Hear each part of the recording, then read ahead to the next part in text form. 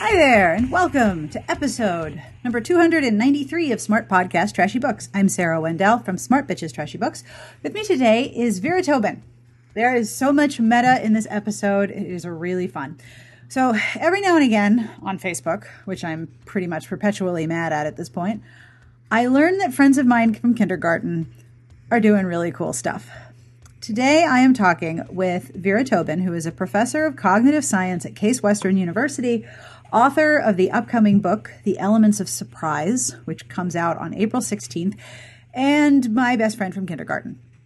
Her book is all about how the surprises and twists and unexpected revelations that we love to read in fiction actually work on our brains on a cognitive level. In her work, she breaks down the different ways in which we process surprises and twists in the books we read and movies we watch, and the structure of those different types of surprises. So as you might imagine, when I saw her on Facebook talking about her upcoming book, I was extremely super nosy. Harvard University Press was cool enough to send me an ARC. Thank you guys, even though I am neither a cognitive scientist nor an academic, but it was a really fascinating read, and I'm so pleased I got to read it. And I'm not just saying that because Vera was my best friend in kindergarten. When we recorded this, we probably hadn't spoken to each other in person or by phone for at least 20, maybe 25 years, but we had a really good time. We talk about a whole range of things, including the importance of surprise, but also cognitive satisfaction in genre fiction, the parallels between literary surprises and orgasms, the categorizing of spoilers, the different types and the different effects. And we also talk about the book The Duke's Wager by Edith Layton, which features a very twisty romance indeed. And we do spoil it while we're discussing it. So if you haven't read it and you want to read it, you might want to skip the part where we start talking about The Duke's Wager. Now, every now and again, I hear from different listeners of the podcast. So this message is particularly for Lena. Lena emailed me to say that she listens to our podcasts in big groups, and I wanted to say hello, Lena. I hope I'm not freaking you out. I am so glad you're hanging out with us. I hope tonight is very quiet, and I hope this episode helps you get through your long, long night shift. Now, if you want to email us and tell us things, I love that. You totally should. Our email address is sbjpodcast@gmail.com, or you can email me at Sarah, with an H, Sarah, at smartbitchestrashybooks.com. I really love hearing from you as you listen, and it's really cool when you tell me what's going on. So, hey, please feel free. Email us. It's rad. This week's episode is brought to you by What Are You Afraid Of? By Alexandra Ivy. Serial abductions, copycat murders. When a best-selling true crime author begins receiving threatening photographs and trophies of murders committed by a killer obsessed with her writing and research, she enlists the help of the one man with the resources to help her discover the killer's identity before it's too late. What Are You Afraid Of? By New York Times best-selling author Alexandra Ivy is a chilling and pulse-pounding work of romantic suspense that will have you questioning your own fears. What Are You Afraid Of? Is on sale now wherever books are sold and at kensingtonbooks.com. And thank you to Kensington for sponsoring this month's episodes. This week's transcript will be carefully hand-compiled by Garlic Knitter. Thank you, Garlic Knitter. Every episode gets a transcript, and this transcript is being brought to you by Whiskey Sharp Jagged by Lauren Dane. Victor Orlov took one look at the wary gaze and slow-to-trust personality of the deliciously sexy and fascinating Rachel Dolan, and knew he wanted more than just a casual friendship. But as a natural protector, he also knew bossiness and overprotective maneuvering would push her away rather than draw her close. He'll use every tool in his easygoing, laid-back arsenal to convince her to take a chance on them. Rachel's flourishing new career as a tattoo artist has brought color back into a life previously damaged by a series of bad choices and violence. She knows that she can trust Vic. It's herself she's not sure of. She doesn't want to be caged or controlled, doesn't want to be protected so much that she has no ability to make her own choices. And damn if the man doesn't know that. So when Vic finally drops all pretenses of just friends and focuses all his careful attention and irresistible seduction on her, Rachel knows she's falling hard for the laid-back pretty boy that she's discovered has a relentlessly steel spine when it comes to her, and she cannot resist. You can find Whiskey Sharp Jagged on sale now wherever books are sold. Now, I have some compliments. This is so fun. To Mona, 2 days ago, one of your best friends from grade school thought about you and how great you are, and it made her entire week better. And to JR, there is a thing that you do that is uniquely you, and your talent for that thing is so remarkable. Don't stop, especially because it brings you joy. Now, we have a podcast Patreon, and if you would like to experience a handcrafted, heartfelt, genuine compliment from the strange and mysterious mind of, well, me, head to patreon.com/smartbitches. Pledges start at $1 a month, and they make a deeply appreciated difference in the podcast production. And I do mean that.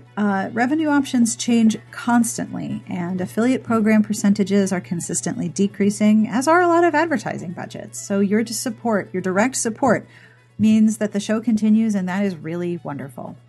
And when you make a monthly pledge, you're not only helping the show, you're helping me commission transcripts for older episodes, which is also awesome. I do want to thank some of the Patreon folks personally. So to Rising Moon, Jennifer, Kathy, Olivia, Galia, I hope I said that right, maybe it's Galia, and Jason, thank you for being part of the Patreon community. Are there other ways to support the podcast? Of course there are. Sing along with me. You can leave a review wherever or however you listen to podcasts. You can tell a friend. You can subscribe. You can email me and say, hey, I want to tell you about this podcast episode and you made me think of this book that I really love and I'm going to tell you all about it. I love those emails. It's all great. Thank you so much for hanging out with me each week. The music you're listening to is provided by Sassy Outwater. At the end of the show, I'm going to tell you who this is and where you can find it. I'm also going to have a terrible joke, and I'll tell you what's coming up on the site next week. And of course, in the podcast entry will be all the books we talk about. But now, on with the podcast. Let's do this.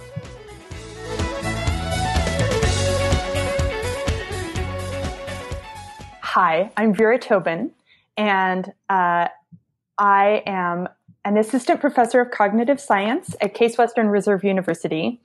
And I recently wrote a book called Elements of Surprise that is about storytelling and surprises and excitement and how these things capitalize on what we might otherwise think of as weak spots in the way that you think. This is so cool. Now, I have known you since I was 4 years old. Indeed, and since I was 4 years old too. Right, because we met in kindergarten. Yeah, I might have been 5, I guess, at the time. I don't remember how old I was. It was a very long time ago. Yes. But one of the weird things that I have to concede a sort of grudging good feeling, just one for Facebook, just the one good feeling, it's only this one, is that every now and again, I find out that people who I knew when I was a kid are doing some really cool shit. And you are doing some really cool shit. That is how I feel about you too. I remember going, no, wait, that Sarah is this Sarah? I was so excited. That's Sarah over there. It's like lights going off and wonderful things bursting in my mind in the best way. So okay, that's kind of when I saw the cover of your book, I was like, oh, hello. This is very relevant to all of my interests. So your publisher was cool enough to send me a review copy, which I, as a former amateur academic, wrote in I underlined the living hell out of this arc. Like this arc's going nowhere because no one will be able to read it now. It's full of my writing. Splendid. So, I'm a big fan of underlining and scribbling, and I have an erasable pen, and it's like my favorite pen.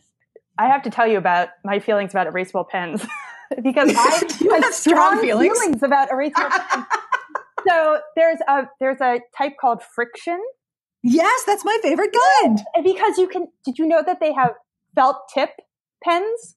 What? No. Yes. Oh my God. Many, many colors of felt tip pen that use the same amazing, heat related erasable technology. It is amazing. I'm going to have to find some. Oh, that's amazing. Okay. So this conversation has already made me broke because now I'm going to buy pens. Right. I feel you. So sometime between kindergarten and then high school, because we also went to the same high school. Yeah. And now you went out and got a PhD in cognitive, or you got a PhD in English. I did. And now you teach cognitive science. Can you explain how does that? Well, I generally speaking, and as an amateur at all of this, generally speaking, I don't immediately think, I'm going to go do science with my English degree. Indeed. Well, so it's not a thing. The connect the dots here is linguistics. Oh, I like those. Those are rad. Yeah. So, what happened was, so my undergrad degree was in English literature.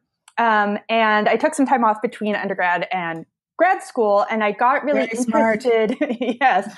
Thank you.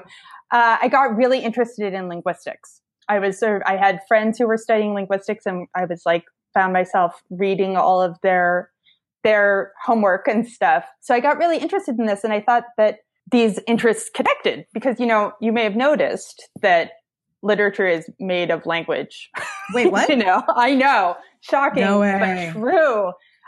So I got very interested in this and doing linguistics. And specifically, I was getting really interested in cognitive linguistics, which is this sort of approach to language that has to do with looking at ways that language reflects sort of general tendencies in the way that we think. So not just language specific aspects of cognition, but more general aspects. And I was really interested in this. And I thought this seems applicable to all kinds of stuff that I studied when I was studying literature. This is so exciting. And I went out, and the program that I found where I could study these things at the same time was at the University of Maryland in College Park. Which is right up the road from where I live now. Yeah. So right in your backyard, basically. And there's a linguistics department at the University of Maryland, but they're not so into that aspect of linguistics.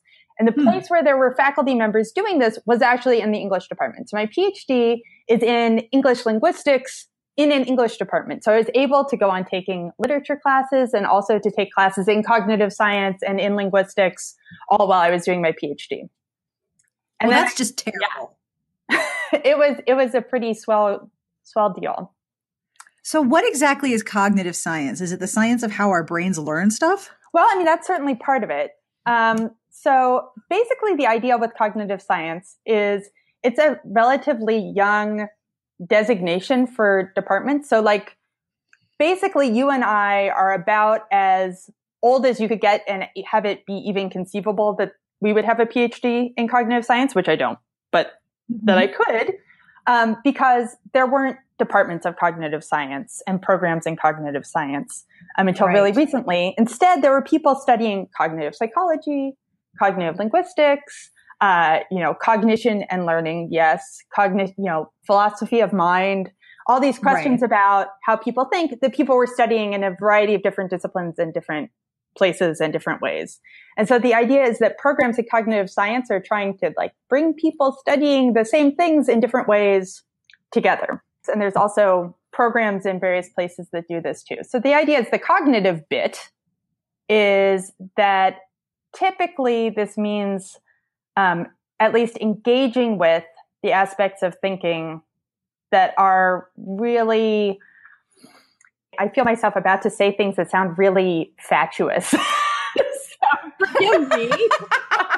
But this idea is higher order cognition, the things that like language and mathematics and religion and art and all of these and sort of complex problem solving and all the kind of very humanish aspects of thinking, focusing on them and people studying them in a bunch of different disciplinary ways.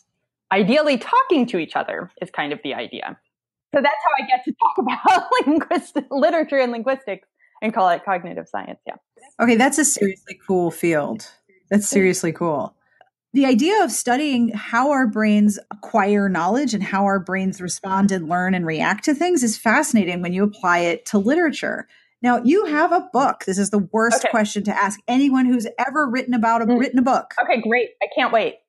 Tell me about your book. Oh, yeah, that is terrible. Okay. It's a horrible question, but it's dude, you wrote this cool book and it's also a course too, right? You have a course that's also the elements of surprise? I do have a course. And, there's a lot of overlap between the stuff that I talk about in my book and the stuff that we focus on in the course, although they diverge in some ways. So the course is really, hey, let's talk about the cognitive science of surprise in all kinds of different ways. So, it involves things like how surprise plays out in visual processing. Like, a lot of when you're looking around a room, you're not processing everything that you see in the same, really at all, let alone at the same level of sort of attention and depth as you may pay to little bits of it. A lot of what your brain is doing is just kind of filling things in based on expectations, right? So you you often may even see things that aren't there, or fails to see things that are there because your expectations are just driving the bus, you can be surprised in all of these little ways just by seeing things that you didn't expect to be there, on through the kind of stuff I talk about in my book. So the book really focuses on not just surprises in storytelling, although really that, but especially the kind of surprise that works like this. You're reading along or you're watching a film and you're formulating some idea of what's going on. You feel like you have a sense of who these people are or what happened or what have you. And then the surprise tells you not just something new happens. It's not just this kind of surprise of, now a cat jumped out at you, but you have to revise your idea of what was really going on. So lots of surprises work this way, right? Like this is a small or large way. A lot of story surprises work this way. But actually, to me, this seems kind of insane that they can do this, that a story can lead you to think one thing and then tell you, no, it wasn't that. Mm-hmm. And that you say, amazing. I'm surprised. I was wrong. It was actually something else all along, when the only source of information you have about what's going on is the story. Is the story. And the story effectively has misled or deceived you or lied to you, or someone has been, occluding the actual truth. Right. And if the fact that there is even any way to do this, let alone that stories do this successfully all the time, any way to do this so that your response is, that's so cool. I now see that what I thought was going on isn't, rather than I see that this is a completely incoherent text that tells me one thing and now tells me something else. Like, what is this crap? Is amazing to me. Yes. Like there's a quote in the introduction where who's a mystery reader in an online discussion says, I want to have been fooled or tricked, and I enjoy being fooled or tricked, but I do not enjoy being cheated. Yeah. Right. So it's like surprise without the cheating element. Right. And, the fact is that when it goes wrong, people do feel cheated. They don't just feel like, that didn't work. Like, I hate you. Like one of my least favorite tricks in a mystery is to introduce the culprit in the last 3 chapters. Right. So I've been busy trying to pick apart who it was, and they show up at the end, and I'm like, well, you just wasted my time. Yeah, that was not satisfying. Yeah, great. Thanks a lot. Ugh. Yeah. And so I find that really interesting too, like that people are really kind of invested in this deception of themselves. That, when it comes off, they love it. And when it doesn't come off, it doesn't just sort of fall flat, or they don't just go like, blah. They go, why did you cheat me? I feel cheated and betrayed and enraged. Not always, but that's really the risk with these kinds of surprises. And twists.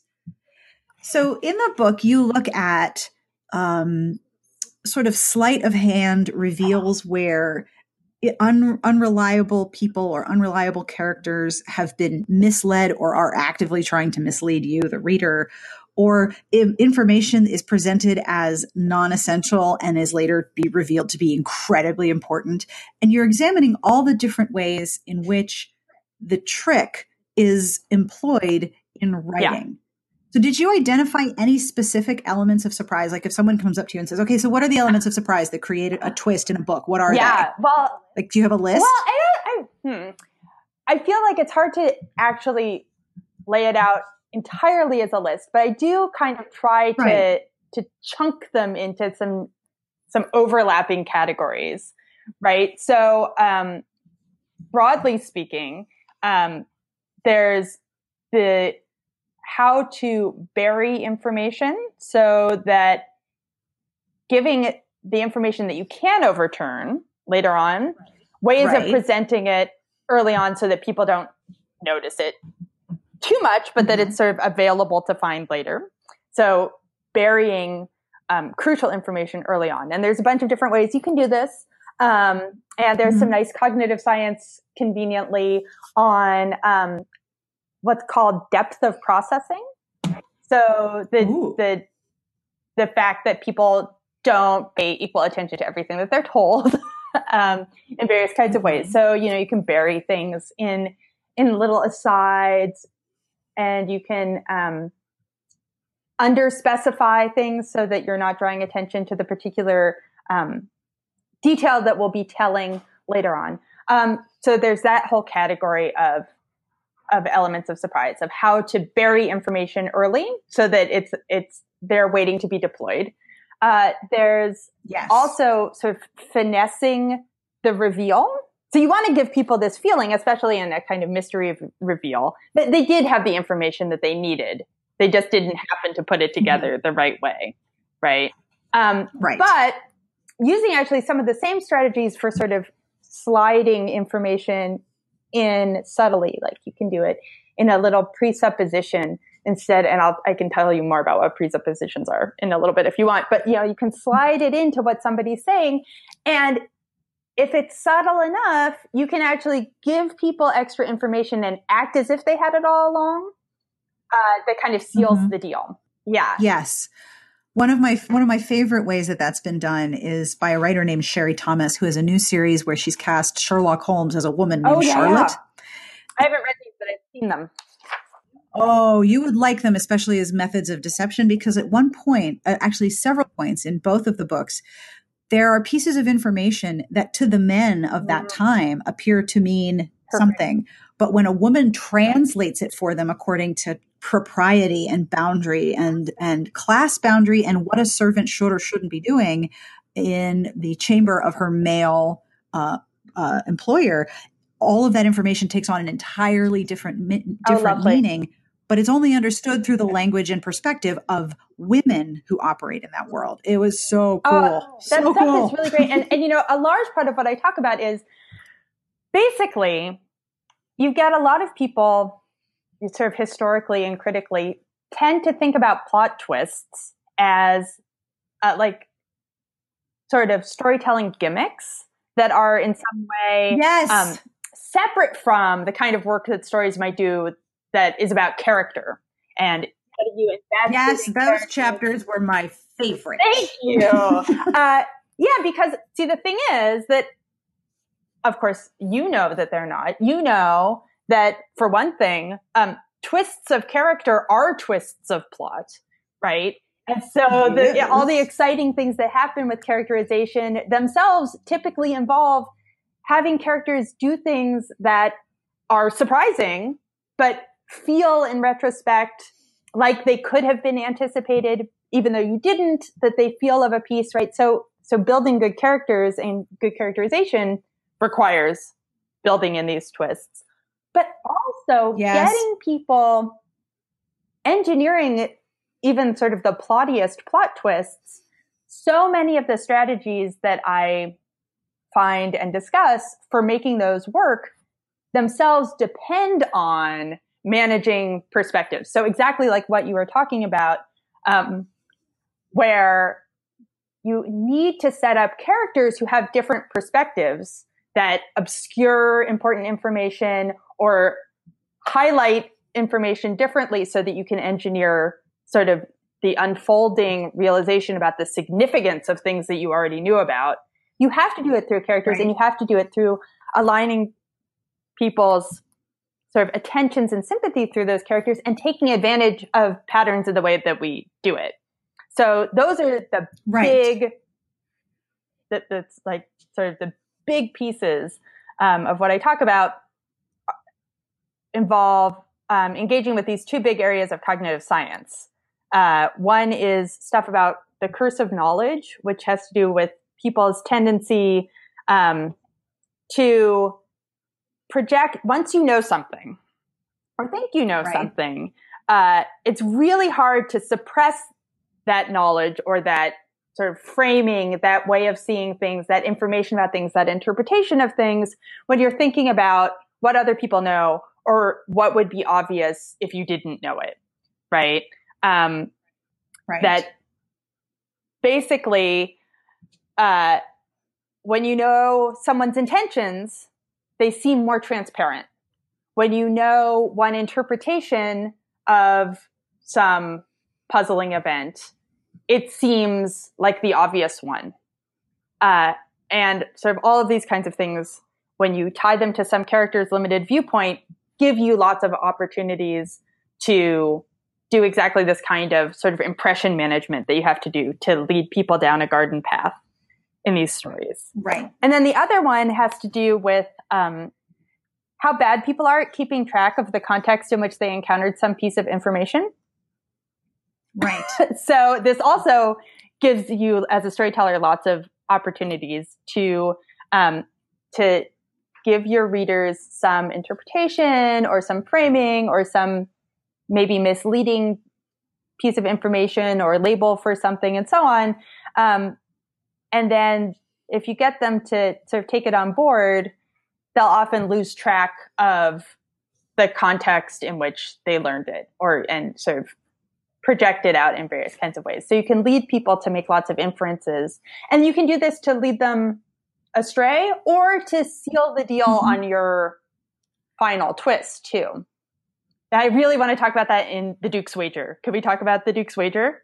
Oh, it's on my list. Okay. Bring it. Because I don't want to jump ahead. So the reason you read The Duke's Wager, no, please jump in. Please, it's great.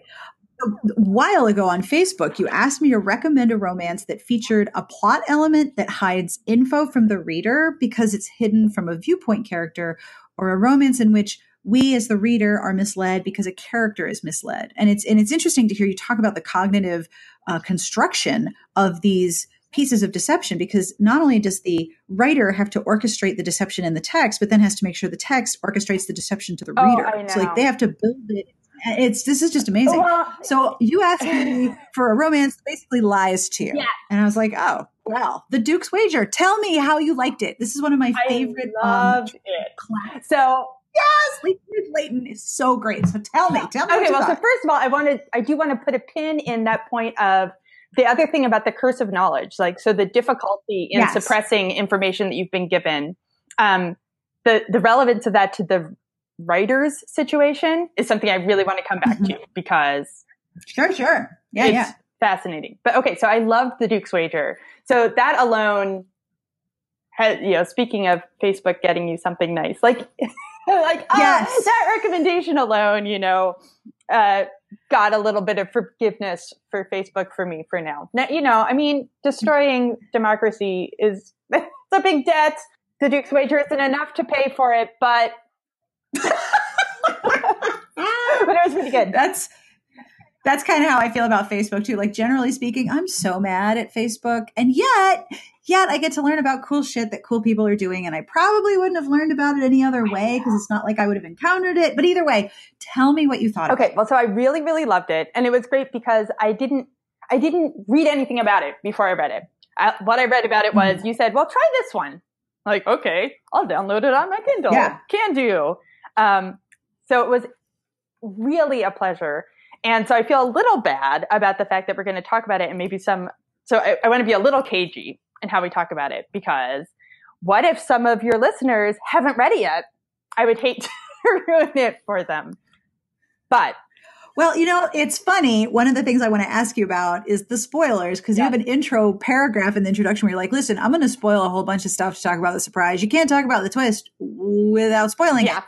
So sorry. I totally understand not wanting to spoil it, but I can also put in the article, in the show notes and in the intro, we're going to spoil this book. So if you haven't read it, read it and come back. So go ahead and talk about all the details, because the construction, how Edith Leighton creates this character is like one of my favorite things in Regency romance. It's really wonderful. And there's like a lot of things we can talk about. So the one that really caught my attention, so I enjoyed the whole thing, and it was just a delight from start to finish. And the characters are really compelling. I love sort of the back and forth with your growing sympathies towards, so obviously Regina is a really engaging, compelling protagonist, which is great because at first, it's not clear whether she's going to she's so good, she's so good and innocent and like, oh, this is terrible, right? Who likes it?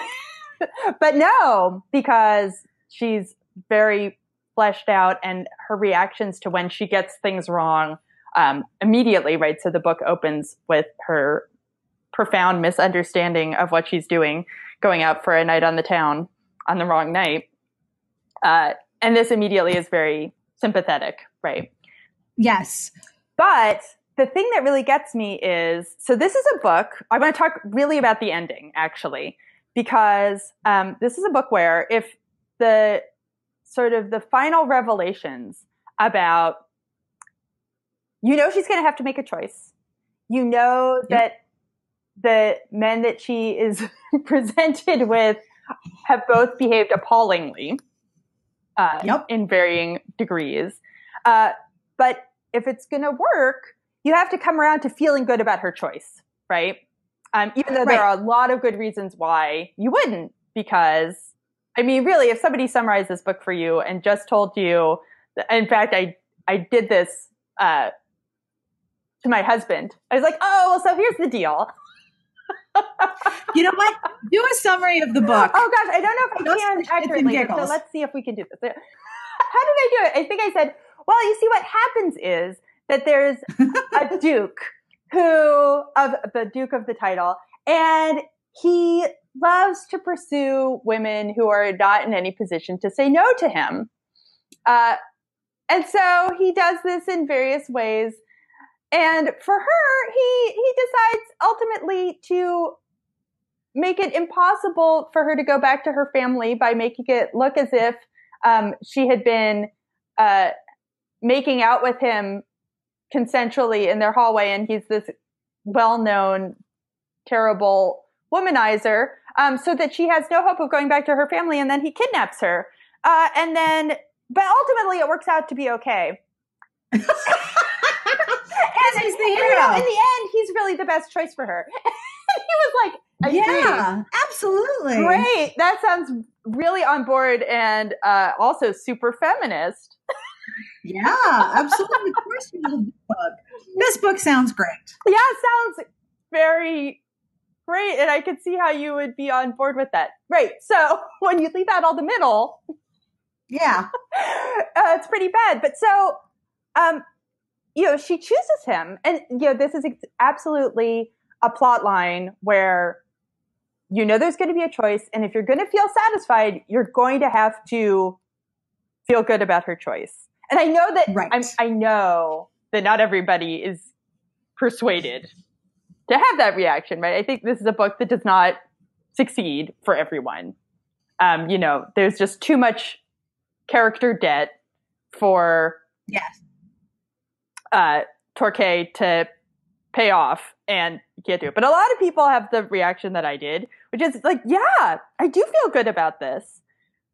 Yeah, clearly he's the best choice. You can't go with that guy. He's terrible. Right. But he offers her the choice of no choice, right? Like, just go on your way. This is obviously important for allowing you to feel good about her choice. Mm-hmm. And I'm sure that there are people who read it and are like, yeah, no, you should have picked option C, take the money and go away and start a school.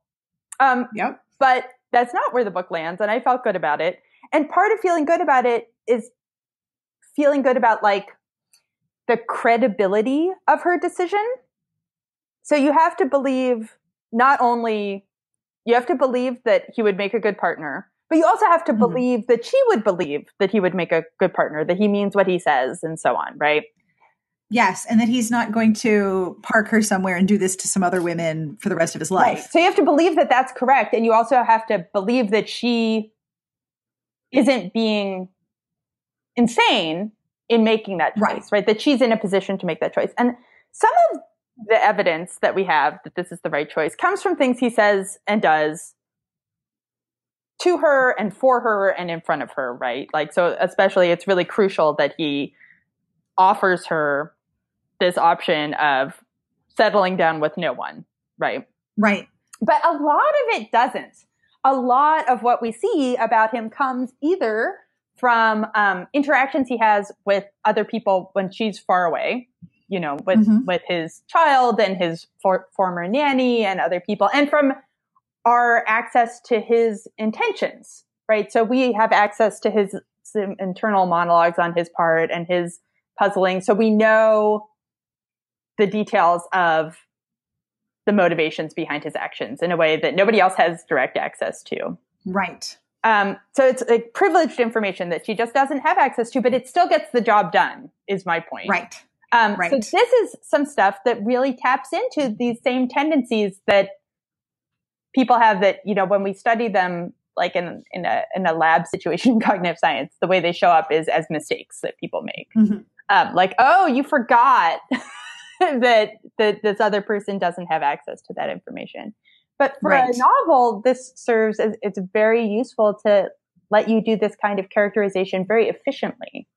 So even though it doesn't trouble us, I mean, it didn't trouble me anyway. I shouldn't speak for every reader, but this fact that she doesn't have access to all the information that we have that really confirms the correctness of her decision, it doesn't bother us too much because we're happy to sort of interleave what we know about the sincerity of his intentions and the conclusions she makes. And since they line up, all those gaps are very efficiently filled in because they align with our natural tendencies anyway of sort of projecting information from one perspective to another when we're thinking about these things. And because we as the reader, so the other thing that I wanted to bring up also is the idea that the reaction to studying twists and surprises in books is that they're, quote, the cheapest sort of entertainment. You can imagine that resonated a little with me because we hear a lot about that in romance. Like you hear the classic denigrations of the genres. Oh, it's all the same. You already know the ending. That's just porn for women. It is very hard to surprise me because I go into a romance knowing the structure, knowing how it's going to end. I know the end is that the hero and the heroine are going to be happy. Like I know that that's where I'm going. But I'm still engaged, and I'm still involved, and I'm still surprised, which is part of why I found your book so interesting because it sort of took apart in pieces how that happens. Even though I know the ending, even though I know that the hero and the heroine are going to get together, with the Duke's Wager, I sometimes was not sure exactly who the hero was. I know. And that's a really hard trick to pull off on a romance reader because heroes get up to some dastardly things. Right, of course. I mean, you have heel face turns, they're everywhere. Yeah. You're ready for them. But the Duke's Wager manages to balance things out in a very cunning way, sort of keeping you in doubt about how the template of the genre is going to line up with the characters that you have. Yes. And it's going to satisfy my expectations as a reader that I will read about a courtship that will end in a satisfying way. Yes. And that I, as the reader, will agree that these two people should be together. And then I believe, and I have been convinced of their suitability for each other. Yeah. And sort of their, how do I put this, right? Their suitability and also their own, buy-in into that suitability, right? Yes. They're acting with agency in their own lives. They're not being orchestrated into a specific place. Right. Because so this is a place where that template can be less satisfying, right? Is if you're like, well, yes, I agree, Jane should wind up with Jack and that's how it should be, but I don't really, but it just feels like they were they were pushed there into that position with each other. That's less gratifying, right? Than if you see it happen. Definitely read romances where I'm like, well, I can tell that the heroine wants this person. I think they're terrible, but that's what she wants. Right. So that's why the book is going to end this way. But I personally have not been convinced that these people are ideal for each other. Right. This is one reason why I love it when people say things like, oh yeah, romances, I bet they're really easy to write. Oh my God. Absolutely super easy. Go ahead, give it a try. Let me know. It's real hard to write that. Yeah, well, that's the thing, right? And one of the things that really interests me in general is this sort of interplay between the satisfactions of plots and character plots that have these pleasing mechanics to them that involve, sort of a turn and an overturn and pieces being laid out that like sort of you see that the pieces that were arrayed early on fall into this pleasing, satisfying shape later, and so on, that those elements, which really are elements of surprise, are still satisfying and we crave them, even if we're not that invested in their being surprising in the sense of, oh, gee, I never saw it coming. Yes. That it's still that machinery is very gratifying. It's like people who watch Law and Order over and over again. You brought up television crime dramas. The beats are almost identical episode to episode. Yeah. And yet that having that expectation met is very satisfying. And that is another form of sort of cognitive examination of why this storytelling works on you, even though you know when every single turn is coming. Yeah. And I think it's really because it gives you this sort of opportunity. So part of what the logic of the surprise plot, even if it doesn't actively surprise you because you know too much about genre conventions or even the specific conventions of, say, Law and Order, where you're like, oh, it's the second guest star is going to be, you know, from watching the opening credits, who's going to be the doer. Yeah, exactly. When you were younger, did you ever read the Sunfire romances? They were the ones that had like Roxanne or Jenny, or Amanda, or I was writing one of those in like 7th grade, and I'll tell you, it didn't come out that well. No, me too. One of the things that I learned, because for a lot of readers our age, those were a gateway into the romance genre. Yeah. And one of the things that I learned early on is that the cover art gives away the ending. Yes, every single one's a love triangle, and whoever she's with on the cover, that guy ain't the one she ends up with. So match the cover and you're going to know which one's the hero. And that gave me an out, because if I knew, oh, that guy's a total jerk, I don't want her to end up with him, I would stop that one and go find another one. Right. You're like, ooh, let me like, I can scout out whether this is going to be annoying for me. Crack the code. But you still want it to unfold, right? So you know these things ahead of time, but you still want it to like do it right, you know, to have the turns. And so here's part of what I think is going on with that. You know, now here we're in the zone of rank speculation, but I love rank speculation. Thank you. I'm a professional blogger. I speculate all the time. Bring it. Yay. So, you know, the machinery of the surprise plot, the like logic and investment of the surprise plot, what it does is it sort of arrays for you this kind of performance of the experience that you can sometimes have in real life of feeling like you have an actual insight experience, right? Where you're struggling through some puzzle or problem, and suddenly, you know, you have this sort of shift in your understanding of what's going on, and the pieces fall into place, and what you were struggling through, you have this feeling of sudden, fresh realization of a new way of looking at it, and it gives you this, you know, really satisfying aha feeling, right? Right. But in real life, you know, you can't really get these to order. You can't demand them. I mean, to a certain extent, right? That's why people like doing puzzles and stuff, right? Because there's this designed version of this experience. But having it enacted for you in these nice, satisfying ways, even if it's not actually a surprise to you when the aha happens, if it's been orchestrated correctly, it can be very gratifying, I think. Anyway, it feels right. It gives you this nice, it is tied up with satisfaction in this way. And so this is why, you know, there's this other puzzle, which is why do people have a real fondness for genres that dependably involve surprises, right? So like formulaic mysteries, Foxfire romances, where you're like, you know how it's going to unfold.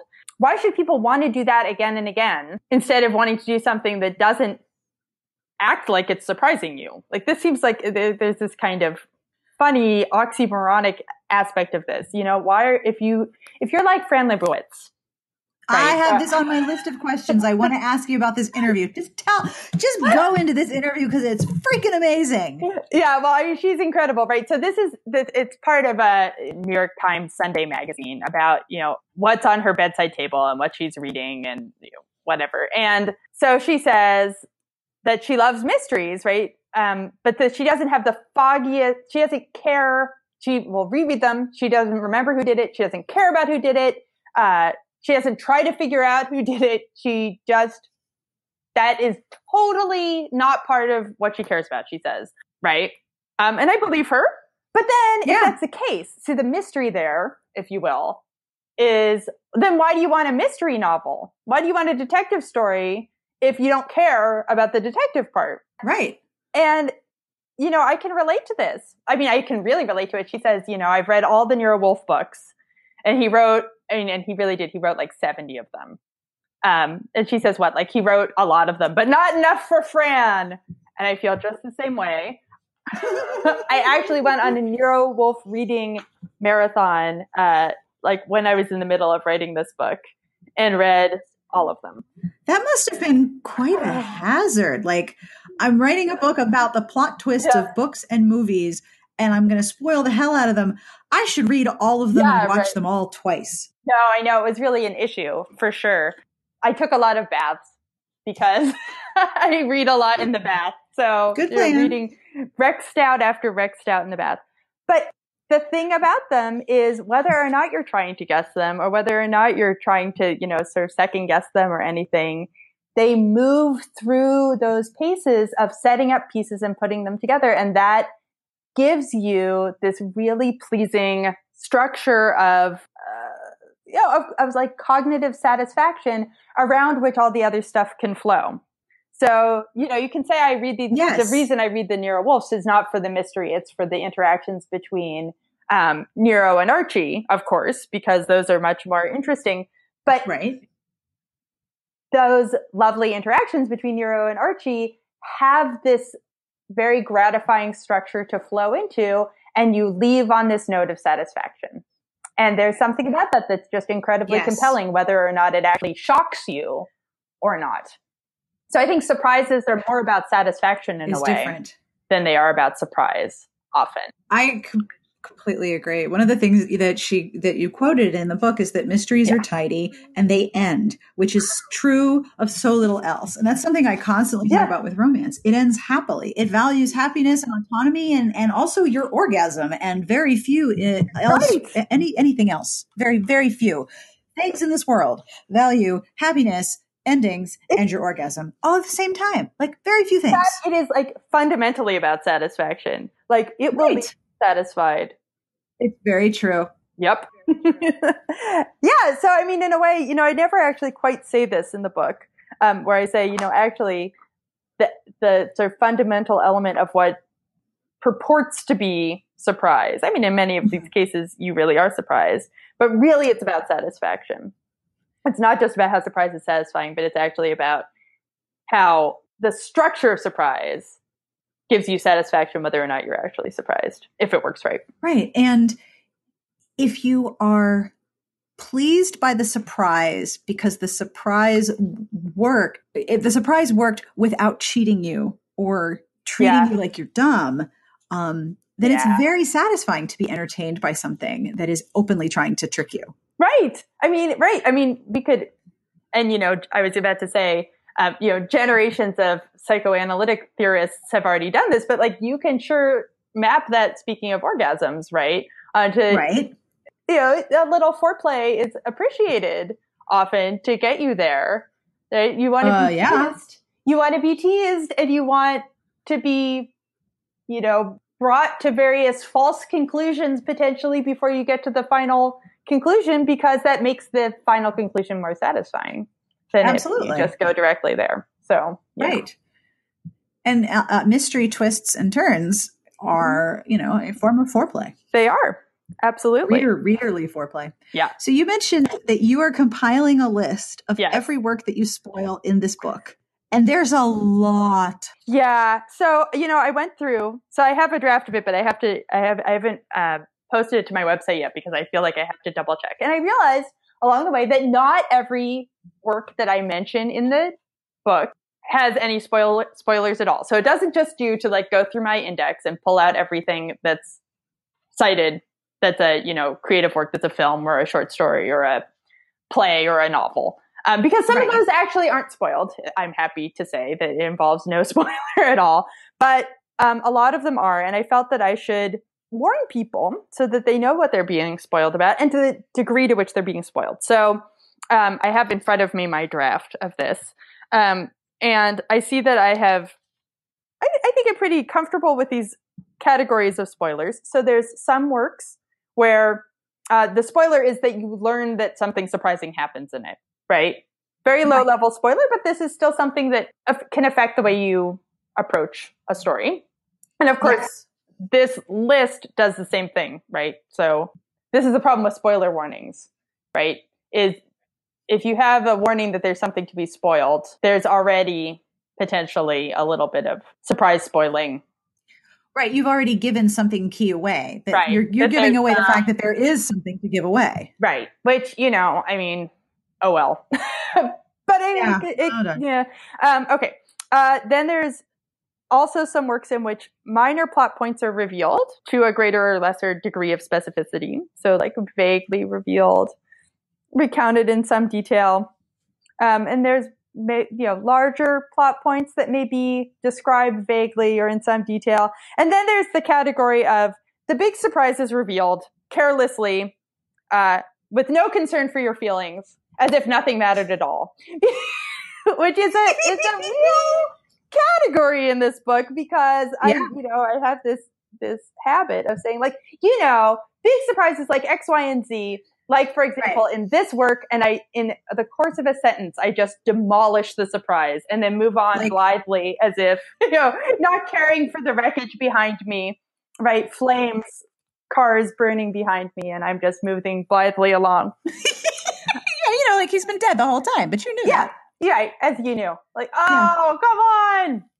Yeah, there's a lot of works that are in that category, I'm sorry to say. So I feel I should warn people. And in fact, I got a secondhand report. A colleague of mine who had the galleys in hand asked if he could lend them to his graduate student because his graduate student was working on some related project. And and it would be useful for him to see this now instead of waiting for it to come out. I said, sure. So then my colleague reported back to me.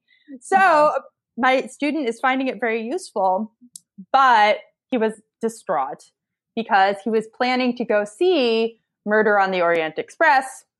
The film. Oh, no. And that's one where, yes, that is in the category that I have listed here as the big surprise is revealed carelessly as if nothing mattered anymore, nothing at all. And that's what I did. Oh, well. So, and then my colleague said, well, but she warns you. Because as you mentioned, right, Sarah, there's this sort of disclaimer in the introduction. You warn everybody, look, I'm going to spoil the hell out of everything. Proceed at your own risk. Yeah. And he said, well, she warned you. And he said, well, I know, but she also did say, that part of how these things work is by getting you to forget some of the details that you read early on. And I forgot the warning.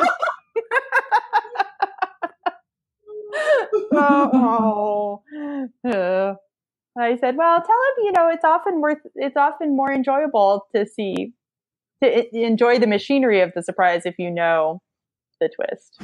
Yes, that's very true. Consolation prize, I guess. Sorry. Well, at least you know that your cognitive theory checks out. Yeah, right, exactly. Story checks out. A little field experiment there, unintentionally. Yeah. No, you were right all along. You were very right about all of it. Yes. Gratifying, really. Indeed. Yeah. So the question that I ask every person in an interview that I do is if they have any books that they've read that they want to recommend. Oh. And I realize you've probably read a whole lot of stuff. I have read a whole lot of stuff. It's part of having the P and the H and the D. You got to read a lot of stuff. Well, yeah. And also, as I was just saying, I spent a lot of time in the bath reading novels while I was writing this book because, that's how that is. Well, let me tell you, the thing that I have read since I finished writing this book that is really incredible. It is not a romance in any way. That's okay. I'm here for it anyway. But is No Man by Nick Harkaway. Have you ever read anything by him? I have not. Okay. So he's actually John le Carré's son. Oh, that's an interesting pedigree and lineage. Yeah. Okay. Yeah. So, but his stuff is mostly, in one way or another, sort of science fictional. And this book is also a murder mystery. So the setup, and it's about surveillance. So it's about how we hate Facebook, only a lot.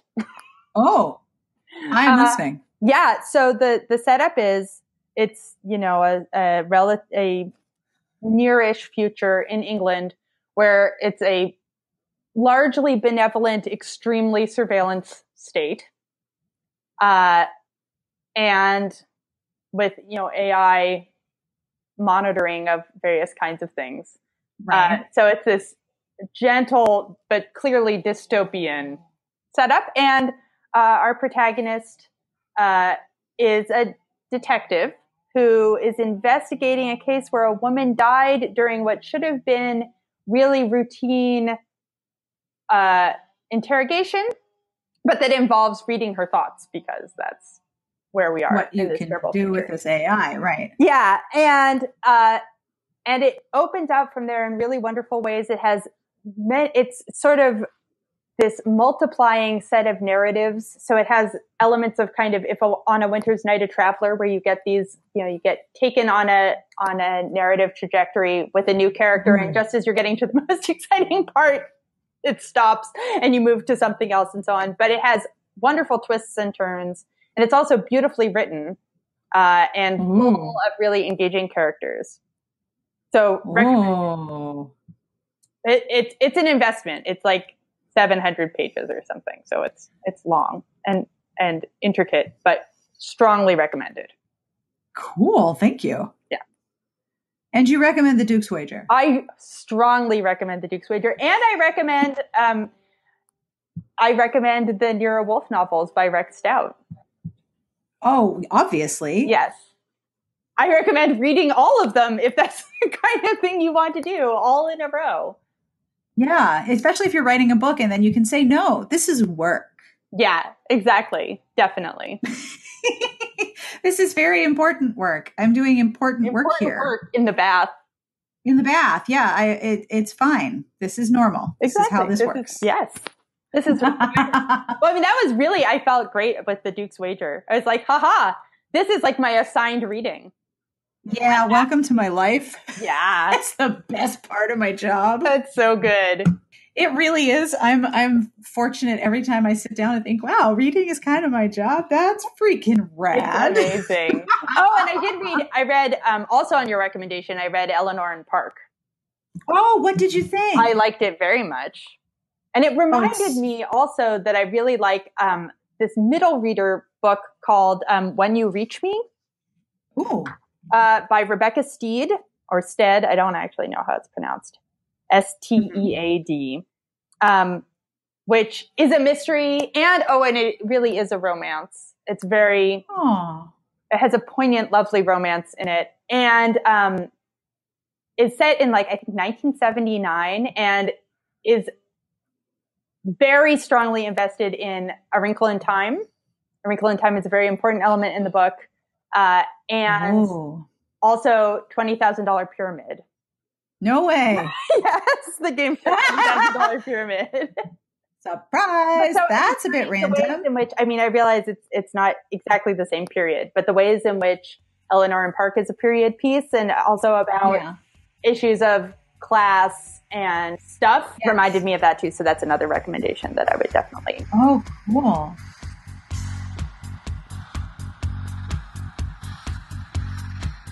And that brings us to the end of this episode. I hope you enjoyed this interview. I again want to thank Vera Tobin for hanging out with me and for posting on Facebook about her new book. And I also want to thank Harvard University Press for sending me a review copy because that was really cool. Like I said, not an academic, but I found this book to be tremendously interesting. So if you are a scholar of literature or you work with scholars of literature or you maybe order the books for them, you might really like this book. It's called The Elements of Surprise and it is on sale April 16th, 2018. This week's episode is brought to you by What Are You Afraid Of? By Alexandra Ivy. This book sounds like so much Elise bait, I can't even. It also sounds like things that I should not read, but I'm super curious about. Serial abductions. copycat murders. When a best-selling true crime author begins to receive threatening photographs and trophies of murders committed by a killer obsessed with her writing and her research, she enlists the help of the one man with the resources to help her discover the killer's identity before it's too late. What Are You Afraid Of by New York Times bestselling author Alexandra Ivy is a chilling and pulse-pounding work of romantic suspense that will have you questioning your own fears. What Are You Afraid Of is on sale now wherever books are sold and at kensingtonbooks.com. And thank you to Kensington for sponsoring this month's episodes. This week's transcript is compiled by Garlic Knitter, thank you Garlic Knitter, and is being brought to you by Whiskey Sharp Jagged by Lauren Dane. Victor Orloff took one look at the wary gaze and slow-to-trust personality of the deliciously sexy and fascinating Rachel Dolan and knew he wanted more than just a casual friendship. But as a natural protector, he knew bossiness and overprotective maneuvering would push her away rather than draw her close. He'll use every tool in his easygoing, laid-back arsenal to convince her to take a chance on them. When Vic finally drops all pretenses of just friends and focuses all his careful affection and irresistible seduction on her, Rachel knows she's falling hard for the laid-back pretty boy she's discovered has a relentlessly steel spine when it comes to her, and she cannot resist. You can find Whiskey Sharp Jagged on sale now wherever books are sold. We have many ways for you to support the show. Speaking of, by listening to it, by listening to me right now talking. That's pretty rad. Thank you. Every week I see that the audience for the show gets a little bigger, and this is amazing to me. I love doing the podcast, and I love doing the weekly production, and your enthusiasm and support makes it even more fun. If you would like a way to personally support the show, you can have a look at patreon.com/smartbitches. If you make a monthly pledge, you're helping me continue the show, you're helping me commission transcripts in our archives, and you keep the show going. So thank you so much for having a look. I want to thank some of our Patreon folks personally. So to Rachel, to Selby, to Esty, Claudia, Love Ann, and Rode, thank you so much for being part of the Patreon. You can also leave a review wherever you listen. That definitely makes a difference. Or you can tell a friend or subscribe or just yell out the window that they should listen to this show. Thank you for hanging out with me each week, regardless of how you show your support. I am honored to be in your eardrums. If you would like more podcasts that focus on romance fiction, have a look at romancepodcasts.com. It will pull up a list of podcasts, which I am continually adding to, should you wish to add more romance podcasts to your subscriptions. This is the Peat Bog Fairies. I knew you knew that. Our music is provided by Sassy Outwater. Thank you, Sassy. This is strictly Sambuca. This is from their album Live at 25, which I love, and you can find it at Amazon and at iTunes. And you can find the Peat Bog Fairies on their website, peatbogfairies.com. You can also find links to the album, all of the books that we talked about, plus links about Vera and her research, and the show notes at smartbitchestrashybooks.com/podcast. And speaking of, I knew you knew there's a website that goes with the podcast, right? Well, here's what's coming up this week. Yay! We have our Smart Bitches movie matinee announcement. This is when we all watch a movie on our own time, because y'all are all over the world. And then at the end of the month, we host a chat and we talk about it. We're going to announce our month's selection. I hope you can watch it and join us. It looks to be a lot of fun. We also have Cover Snark, which is great. We have 2 editions of stuff you should be watching, because we love to recommend TV shows as well as books. We have some reviews and a rec league where we build recommendation lists based on what readers are looking for. Now, each week I end with a terrible joke. And this joke comes from Jean M., who says that she loves our jokes at the end of the podcast. Thank you. And that she shamelessly stole this joke from the AARP Bulletin, which gives me so much joy. So thank you to the AARP Bulletin and to Jean for this terrible joke. Are you guys ready? Okay. Why did Marx write in all lowercase? Why did Marx write in all lowercase? Because he hated capitalism. I just imagine the person editing the AARP newsletter bulletin like, this is so good. You're right, dude, or girl, or whomever, whatever gender you ascribe to. Yes, it's a totally terrible joke. I love it so much. Yay. Okay. Anyway, I'll now be a professional podcaster or something akin to that, maybe within the, tri-state area. On behalf of Vera and everyone here, we wish you the very best of reading. Thank you so much for listening, and we will see you next week. Have a great weekend.